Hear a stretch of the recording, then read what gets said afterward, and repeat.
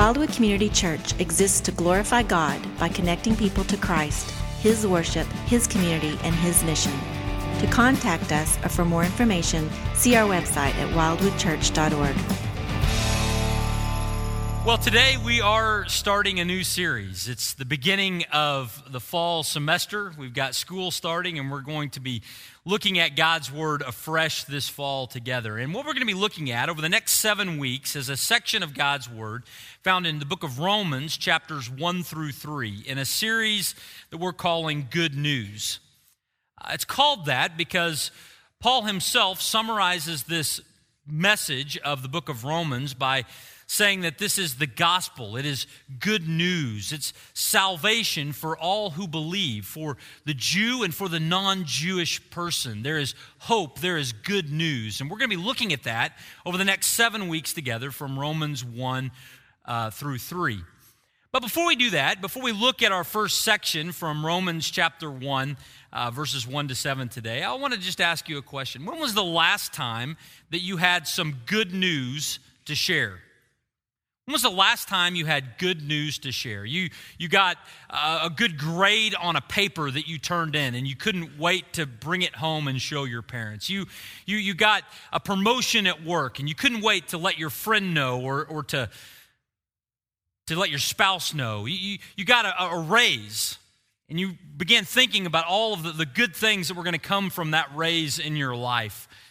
You got accepted to the college that you wanted to or into the major or degree field. You were excited about that. When was the last time you had some good news to share? I really hope that you don't have to think back too far. But hopefully you've got some good news, maybe even just in the last 6 months that you want to share. How did you process that information? No doubt if you had good news and you had someone to share it with, you didn't sit on it for very long, did you? You told them the first opportunity. You waited for that moment. You sprung out of your seat to tell them this news. You sent them a text and said, get ready when I get home. We're going to talk about something really exciting that has happened in life. That's what happens when you have some good news. Now let's contrast that for a second. What happens when you have bad news? When was the last time you had some bad news to share? You had to come home and say, you know what, I didn't get a promotion, I got laid off. Time when you came home and you weren't going to say that you got a raise, you were going to say that you went to the doctor and you were going to have an MRI, and even though you weren't certain that you really needed it, it was going to cost all of your deductible $2,500. When was the last time you had some bad news to share? How did you process that? Did you send somebody a text and say, I can't wait to get home to tell you? Did you burst in the door and say, hey, guess what? No, you might have delayed. You might have avoided. You might have kept to yourself. You might have sat on it for 48 hours. You might have come home a little later because you wanted to prolong that conversation as long as possible. See, it matters the news that we have to share, doesn't it? When we have good news, we're excited about it. When we have bad news, we kind of turn inwardly. We're getting ready to make a turn into a series here at Wildwood that we've entitled Good News. But let me ask you the question before we get started. How do you view Christianity? How do you view your connection to Jesus Christ? Do you view it as good news or bad news? Now, you're here at 9:30 in the morning. You probably would not answer that you view this as bad news. But how do we treat our relationship with Christ? You ever struggle with treating your relationship with Christ like it's bad news? Something that you want to turn inward, something that you want to keep to yourself, something that you don't want to share, you hope doesn't come up in conversation. When it comes up, your eyes dart, you avoid contact. How do you view your relationship with Christ? Do you view it as good news or as bad news? You know, it's my experience that at times I view it both ways. Can anybody relate to that? This morning, I'm a pastor. I'm coming to church to open up God's Word and teach about the good news of Christ. And I stop at 7-Eleven on the way in today to fuel up. When I'm in the checkout line at 7-Eleven, the cashier on the other side of the register says to me, "Do you have anything special happening today?" Maybe he doesn't see a lot of sport coats at 6:30 in the morning. I don't know. And I said, "No, it's just a typical Sunday." I got to the car and I almost went back in and bought a second donut. Because I was treating the gospel like bad news. You may relate to that? I mean, if you just were engaged and you walked into the store and the same question was asked, anything special happening today, what would you say? Yes, something special is happening. I just got engaged. This person that I love has said they want to spend the rest of their life with me. Can you believe it? And you know, the 7-Eleven guy would have high-fived, it would have knuckle bumped. It would have been a moment, right? That's what you do with good news. Why is it that sometimes we treat the gospel, the good news of Jesus Christ, like it's bad news? Well, I think today we're going to begin a journey where we find out what exactly this message is. And when we see up close and personal just what great news Jesus is offering to us, it's my hope and prayer that we turn, that we flip. For some, that we would embrace and believe this message for the first time, and for others of us, that we would simply be inspired by the greatness of this message, to not keep it to ourselves, to not treat it like bad news any longer. We have a great message today from Romans chapter 1. Now, before we do that, I want to just make a comment. This message of the book of Romans, this good news, as Paul describes it, is not just good news because it's in the Bible, and it's not just good news because I say it so. It's historically, epically good news. Revolutions and reformations have sprung forth from people accurately understanding what the book of Romans says. Martin Luther, when describing the message of the book of Romans, says this. He says, Romans is... It is not worthy, he says, it is worthy not only that every Christian should know it word for word by heart, but also that he should occupy himself with it every day as the daily bread of the soul. It was the message of the book of Romans that led Luther into a relationship with Christ. This is good news. Similar era, John Calvin said this of the message. He says, "If we have gained a true understanding of this epistle, we have an open door to all the most profound treasures of Scripture." I come from a Methodist background, and the Wesley brothers were greatly impacted by the message of the book of Romans because it was good news. It is historically great news, epic news. My hope is over the next 7 weeks that we see that. We're going to begin our journey today by looking at Romans chapter 1, verses 1 to 7. So if you got a Bible, open it up to Romans 1, 1 to 7. This is the beginning words of the epistle. By epistle, I just mean a letter that the Apostle Paul wrote in the first century, probably sometime in the 50s. He wrote a letter to believers who lived in the city of Rome. That's why it's called the book of Romans. They were the original recipients of the letter. Paul wrote it to them. And God preserved it for us, so that though the letter was written to the Romans, you and I can read it and gain encouragement from it as we look at this definition of the good news of Jesus Christ. Paul writes in chapter 1, verse 1, and he says this. He says, "Paul, a servant of Christ Jesus, called to be an apostle, set apart for the gospel of God, which he promised beforehand through his prophets in the Holy Scriptures concerning his Son, who was descended from David according to the flesh, and was declared to be the Son of God in power according to the Spirit of holiness by his resurrection from the dead, Jesus Christ our Lord, through whom we have received grace and apostleship to bring about the obedience of faith for the sake of his name among all the nations, including you who were called to belong to Jesus Christ. To all those in Rome who are loved by God and called to be saints, grace to you and peace from God our Father and the Lord Jesus Christ." Now, in these 7 verses, we're going to see 2 things today. And the 2 things we're going to see are really 2 questions. 2 questions I'm going to ask you now, and then we're going to look at them a little more in depth as we back through these first 7 verses. The questions are simply this: who are you and what's your good news?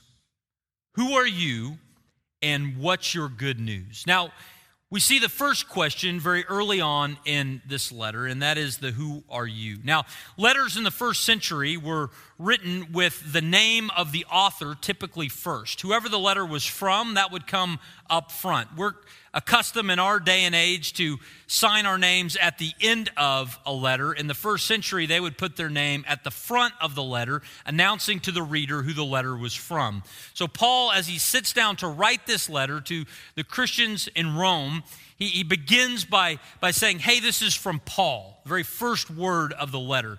He says, this letter is from Paul. He is defining himself. Now, he is going to go into a little more in depth in the early stages of this letter to let everyone know who he is and who his message is. Paul typically will have some kind of a short introduction around his name, but it's longer in the book of Romans. I think the reason why it's longer in Romans is because Paul had not visited Rome yet. We find out in chapter 1, verse 10 of Romans, we'll see that next week, that Paul had not yet visited Rome. Therefore, he didn't plant the church there. He wasn't directly involved, as he was in many of the other cities where he sent letters. He sent them to people that already knew him. He had a track record with them. He had a history with them. Because Paul didn't have those kinds of things with the people of Rome, he felt the need to articulate a little more about who he was and what his message was. And so Paul begins, and he is going to let them know a little bit more of who he was in verses 1 and then verses 5 and 6. He says, this letter is from Paul, and he defines himself. He says, Paul, a servant of Christ Jesus. A servant of Christ Jesus. When Paul was going to put a business card out there, the very first thing under his name was servant. Some would even translate this as slave, but I think the idea was a slave by choice. Paul was a willing follower of Christ. The most important thing about Paul, he wanted the Romans to know, was that he followed Jesus Christ. Jesus was his Lord. Jesus was his master. Whatever Jesus said, Paul would do. He took his marching orders from him. Paul wanted the Romans to be very clear up front that Paul was not writing merely as somebody who had come up with a good idea on his own. He was writing as a representative of his master, of his Lord, of Jesus Christ. W.H. Griffith Thomas said this about this comment that Paul makes. He says that Paul regarded himself as the purchased possession of his Lord and master. The 2 ideas of property and service are suggested. There was no serfdom or servility, and yet there was an absolute loyalty in the consciousness of absolute possession. The bondservant owned nothing and was nothing apart from his master. His time, his strength, everything belonged altogether to another.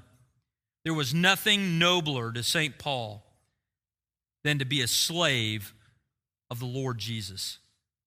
He desired to be nothing, to do nothing, to own nothing apart from him. I think that is an accurate description of what Paul was saying there.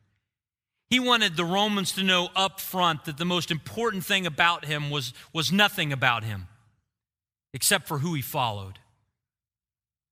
He was a servant of Jesus Christ. He continues that on, though. He says, Paul, a servant of Christ Jesus, and then he says he was called to be an apostle.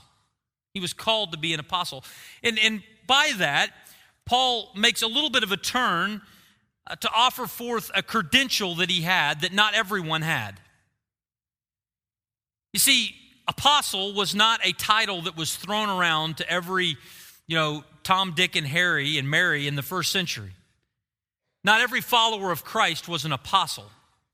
This is a technical term that Jesus coined in Luke chapter 6 for those 12 that he commissioned to take this message to the world. The original 12 disciples, then minus Judas, plus Matthias, were the apostles. They had seen the resurrection firsthand, and they had been commissioned by Christ to take this message to the world. A little later on, after Jesus had resurrected from the grave, he appeared to the apostle Paul on the road to Damascus and changed Paul's life forever. Brought him into a relationship with Christ, and then Jesus gave Paul this special mission to take the good news of Christ and to take it to Gentile people. Because Paul had seen with his eyes the resurrected Christ and had been given this commission, it was appropriate for Paul to call himself an apostle. And in 1 Corinthians chapter 15, Paul would say that he was an apostle untimely born. The rest of the apostles had followed Christ in his earthly ministry. Paul had been added sometime later and yet carried the same authority of the original 12. That's why half of our New Testament was written by the apostle Paul. He was an apostle.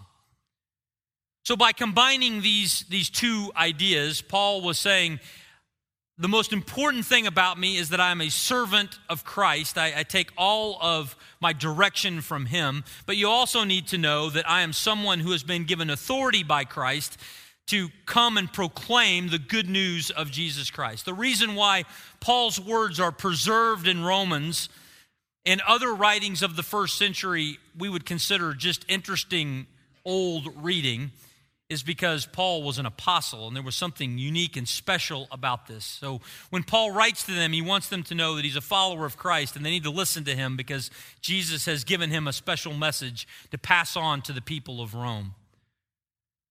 The book of Ephesians chapter 2 talks about how the early church, there was a foundation of the apostles and the prophets. There was a foundational teaching that the apostles would give that was unique and that was special, and that the rest of the church would draw from it, would build off of it as we proclaim the message today. Paul wanted the Romans to know that he was a part of that foundation. He was an apostle. He was a servant of Christ. But Paul goes on in verse 5, and he wants to let them know that not only is he an apostle, not only is he a servant of Christ, but he is someone who is set apart by grace.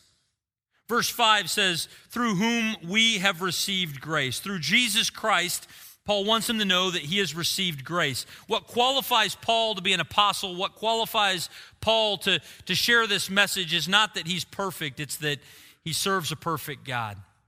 What qualifies Paul is not that he has earned the right to be heard, but because Jesus wants the message to be known, and he has graciously chosen Paul to take it to them.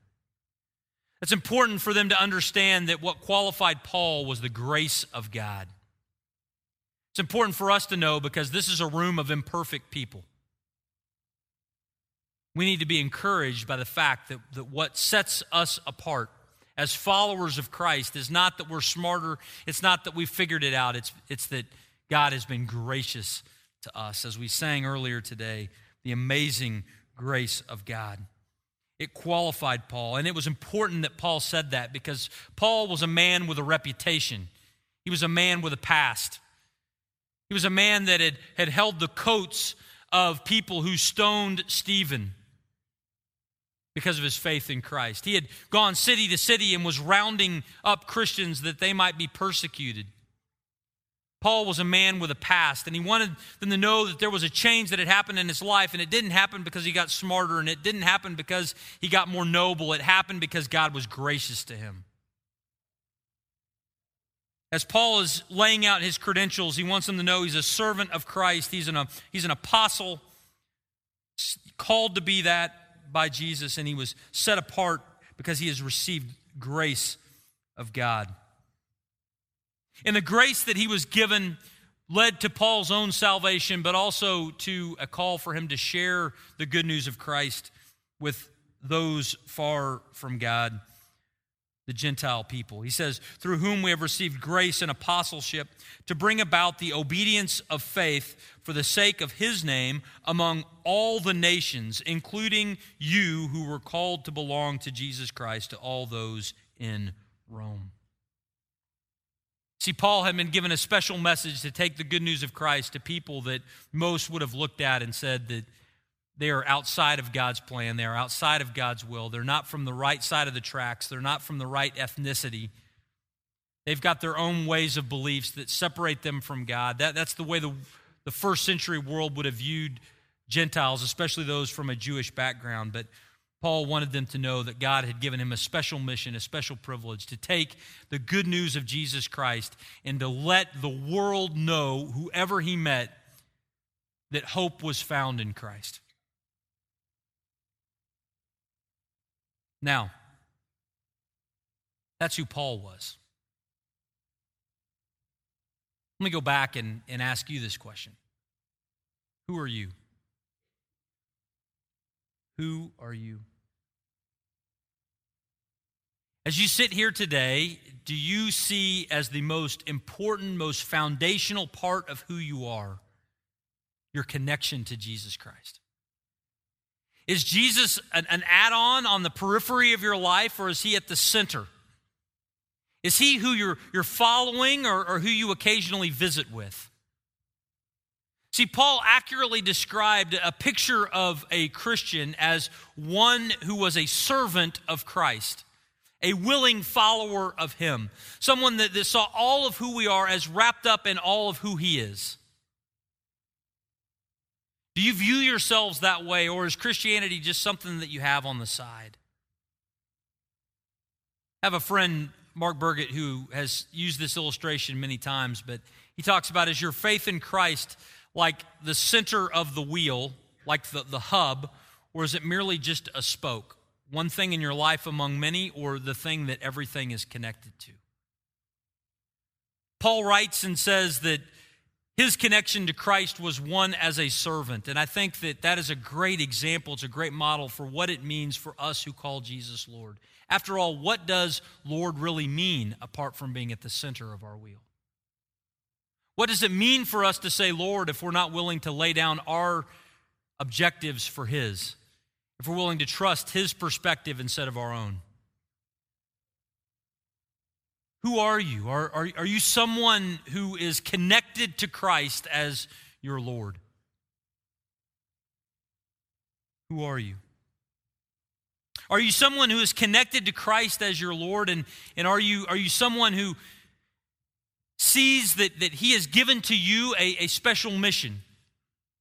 That God wants to work through you to take the good news of Jesus Christ and to share it with those around you. Do you see that as part of the package, or do you think that that's something that God has merely outsourced to others? Your job is to sit here. Others' job is to tell people about Jesus. Have you ever thought that? I have. And yet, I think the picture that we get here is that God has given to all of us as believers in Christ good news that we would treat like good news, that we would be willing to share at 7-Eleven or at Thanksgiving dinner or with our children or with our classmates, with our friends, with those we come into contact with, in every facet and every arena of our lives. Who are we? Are we someone who sees ourselves as being given a mission by God? Paul did. And I think by application, we can as well. Are you someone who is here? Who are you? Are you someone who is here that has a sense of God's grace towards you? You know, as I began to describe those things to you a minute ago about God has a mission for you, there were some of you here that were like, you know what? I just am disqualified from that. The mission that God has in the world is for some people who have done less bad things than me. Some of you thought that. And yet, Paul reminds us that it's the grace of God that sets us apart for this. As I talked about being connected to Christ and Him being the Lord and us following Him, there were some of you that thought, that works for some people, but not people who have done what I've done. Not people who have seen what I've seen. If you had that thought, you need to remember that it is the grace of God. It is His gift that He is offering to you to connect you to Him. See, who are you? It's an important question that Paul answers. It's an important question for us to answer as well. The first thing we see in this passage, who are you? The second thing we see is this: what is your good news? What's your good news? And I'll maybe say it this way. When you think about Christianity, do you think of it as good news? Or do you think of it as good advice? Is Christianity good advice? If you think of Christianity as good advice, some of the things that will flow out of that is you'll say, you know what? Jesus has 5 great steps for a good marriage. Let me tell you about them. Jesus has 4 points for financial security. I've got some good advice for you. Now, make no mistake, the Bible has many good things to share with us about how we are to live our lives. But the good news of Jesus Christ is not merely good advice. It's not just some good life tips. It's something far more radical than that. And we'll see how Paul defines it here in a moment. But have you fallen into a trap of thinking that your good news is merely just good advice, good tips for how to live better? Or have you begun to think that it's not, your good news is merely just good thoughts? You've been a Christian for a while. You've read some things. I mean, you've read maybe Luther or Calvin or Piper or MacArthur or whoever. You've got a bookshelf full of books. You've read all this stuff. You've got Grudem systematics, and you've got it memorized, and you've got all this stuff. Maybe you've even been to a seminary class before, or you're signed up for Bible Institute. You've got a lot of knowledge going on, and Christianity for you has become some good thoughts. It's a system or a way of thinking. But you know what?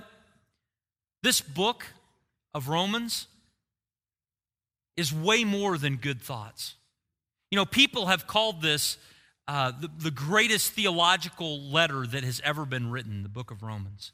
And I would agree. It's a phenomenal, phenomenal book. But you know what? I know what you're thinking. Only a pastor can say that a theological book is great news. But here's the thing. It's not just the thoughts that are in here. It's the reality of the events that have happened in history that make these things not just good thoughts, not just a way of thinking about the world, but something that radically changes your destiny.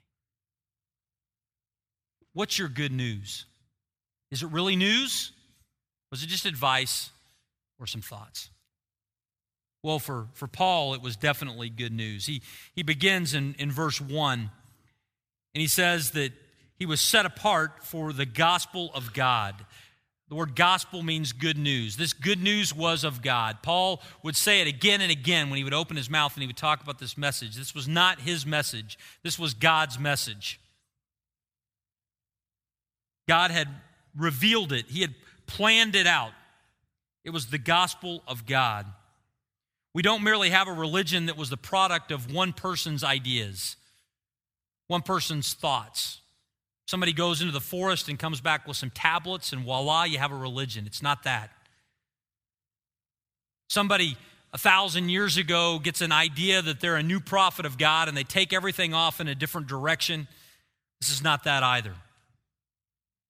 This is God's idea. This is God's plan, and Paul wanted to make sure that we knew that. He says that it is the gospel of God. And then verse 2 really is a parenthesis. So if we skip verse 2 for now, he says it's the gospel of God, the beginning of verse 3, concerning his Son. You see, the gospel, the good news, is centered around the person of Jesus Christ. It is Jesus-focused. It is Jesus-centered. If your explanation of the good news of Jesus Christ goes more than 3 words without getting to Jesus, you're lost in the weeds someplace. It is Christ consumed. It is Christ focused. What made this news good was Jesus. It's the gospel. It is the good news concerning his Son. Well, what do we learn about the Son through this passage? Well, verse 2 lets us know that this good news of the Son was not something that happened recently, but it's something that God had planned from the very beginning. Verse 2 says, this gospel of God, which he had promised beforehand through his prophets in the Holy Scriptures. In other words, the message of Jesus Christ, the good news concerning the Son, has a historical foundation that goes back a couple of thousand years through God's revealed word in Scripture. A promise was given in the garden that a foot would come down and squish the head of the snake. It was looking forward to the coming of the birth of Christ. And Isaiah, 700 years before Jesus was born, Isaiah is going to write about the suffering servant by his stripes, by his wounds, by his scars, we would be healed. There was a plan, there was a promise, there was a sacrificial system that explained that the wages of sin was death and that death was needed for the forgiveness of sins. And all of that foundation, all of that groundwork, everything that God said for thousands of years before Jesus was born helps let us know that Jesus' birth was not an afterthought. It was not a secondary idea. It was not just somebody came up with a good idea in the first century. It was God's plan from the beginning. It makes it distinct and unique from every other religion in the world. Our good news has historical ties with a prophetic history. He says that this message that was prophesied about, it was concerning his Son. And what do we learn about the Son? He says the Son was descended from David according to the flesh. That's important because God had made a promise to King David long before Jesus was born. He made a promise to King David that one day in 2 Samuel chapter 7, a descendant of David would come and would sit on David's throne and reign and rule forever. It's no accident that Jesus came according to the flesh by his earthly lineage. He was born as a descendant of David. That has significance in times beyond Christmas time. It's a verification of God's plan, of his pattern, but also of the humanity of Christ. Born of a human lineage, but connecting him to the opportunity to rightfully reign as David's heir. He was descendant of David according to the flesh, but verse 4 it says, and was declared to be the Son of God in power according to the Spirit of holiness by his resurrection from the dead, Jesus Christ our Lord. Here's what I think Paul is trying to say when he talks about this declaration of the Spirit in power. See, when Jesus was resurrected from the dead, it became a historical hinge. It became the change point for all of history. Even in Jesus' earthly life, for 30 plus years, he lived out his life as a servant. He lived out his life cloaking his divinity. It would only peek out occasionally for people to see. He spent his life as a servant.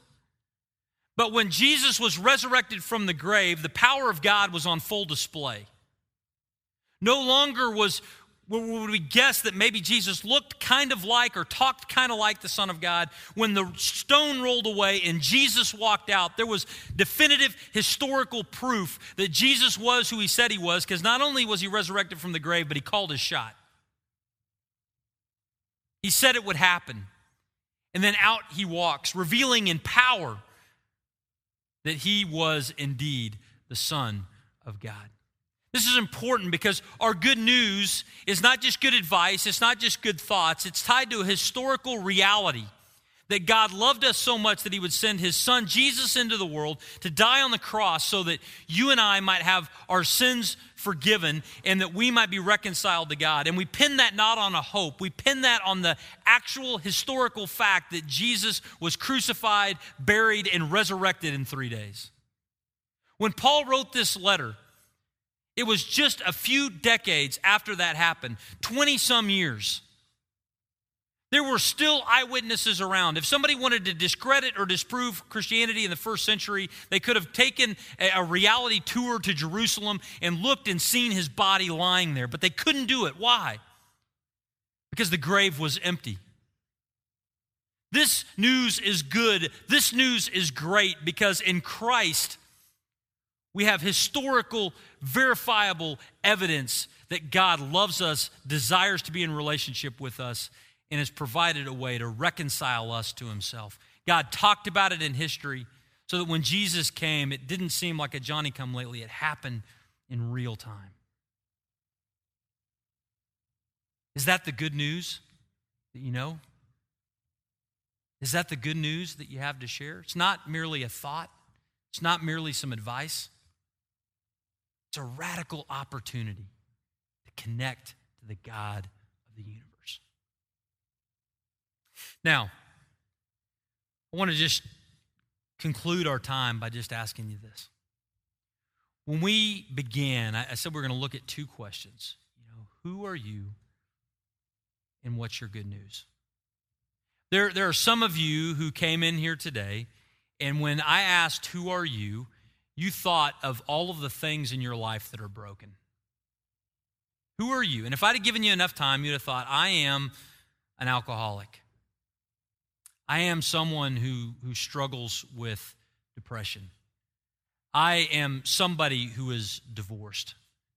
I am somebody who has got a sin struggle that no one in this room knows about, and I pray they never will. When I asked the question, who are you, some of you walked in, and those are the things that identified you.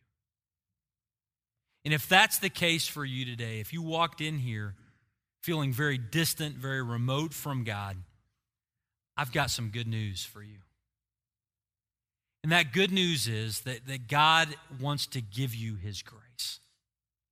Just like he did with Paul, God wants to extend to you his grace and his mercy. He wants to forgive you of your sins and reconcile you to himself.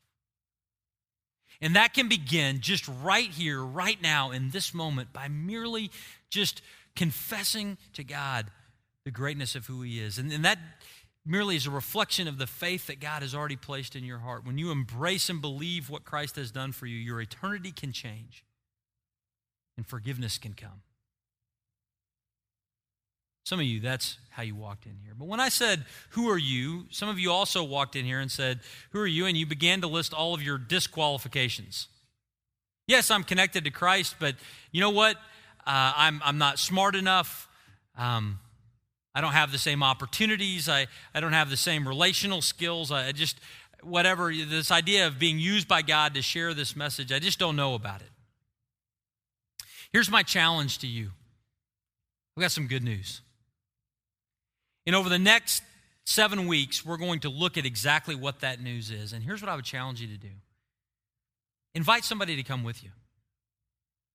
We're going to be talking about the good news of Jesus Christ over 7 weeks. Invite him to come. Join you in this journey on Sunday mornings as we look at the good news that Paul identifies for us here. Let me pray for us. Father, thank you for the opportunity to worship today. Thank you for your grace to us and the forgiveness that you give to us in Christ. And I pray that you would help us today to see this as good news. Not as bad news, not as good advice, not as good thoughts, but as good news, a historical event that Jesus has come to die for our sins, and he's resurrected from the grave. Father, may we embrace that in faith. And we pray these things in Jesus' name.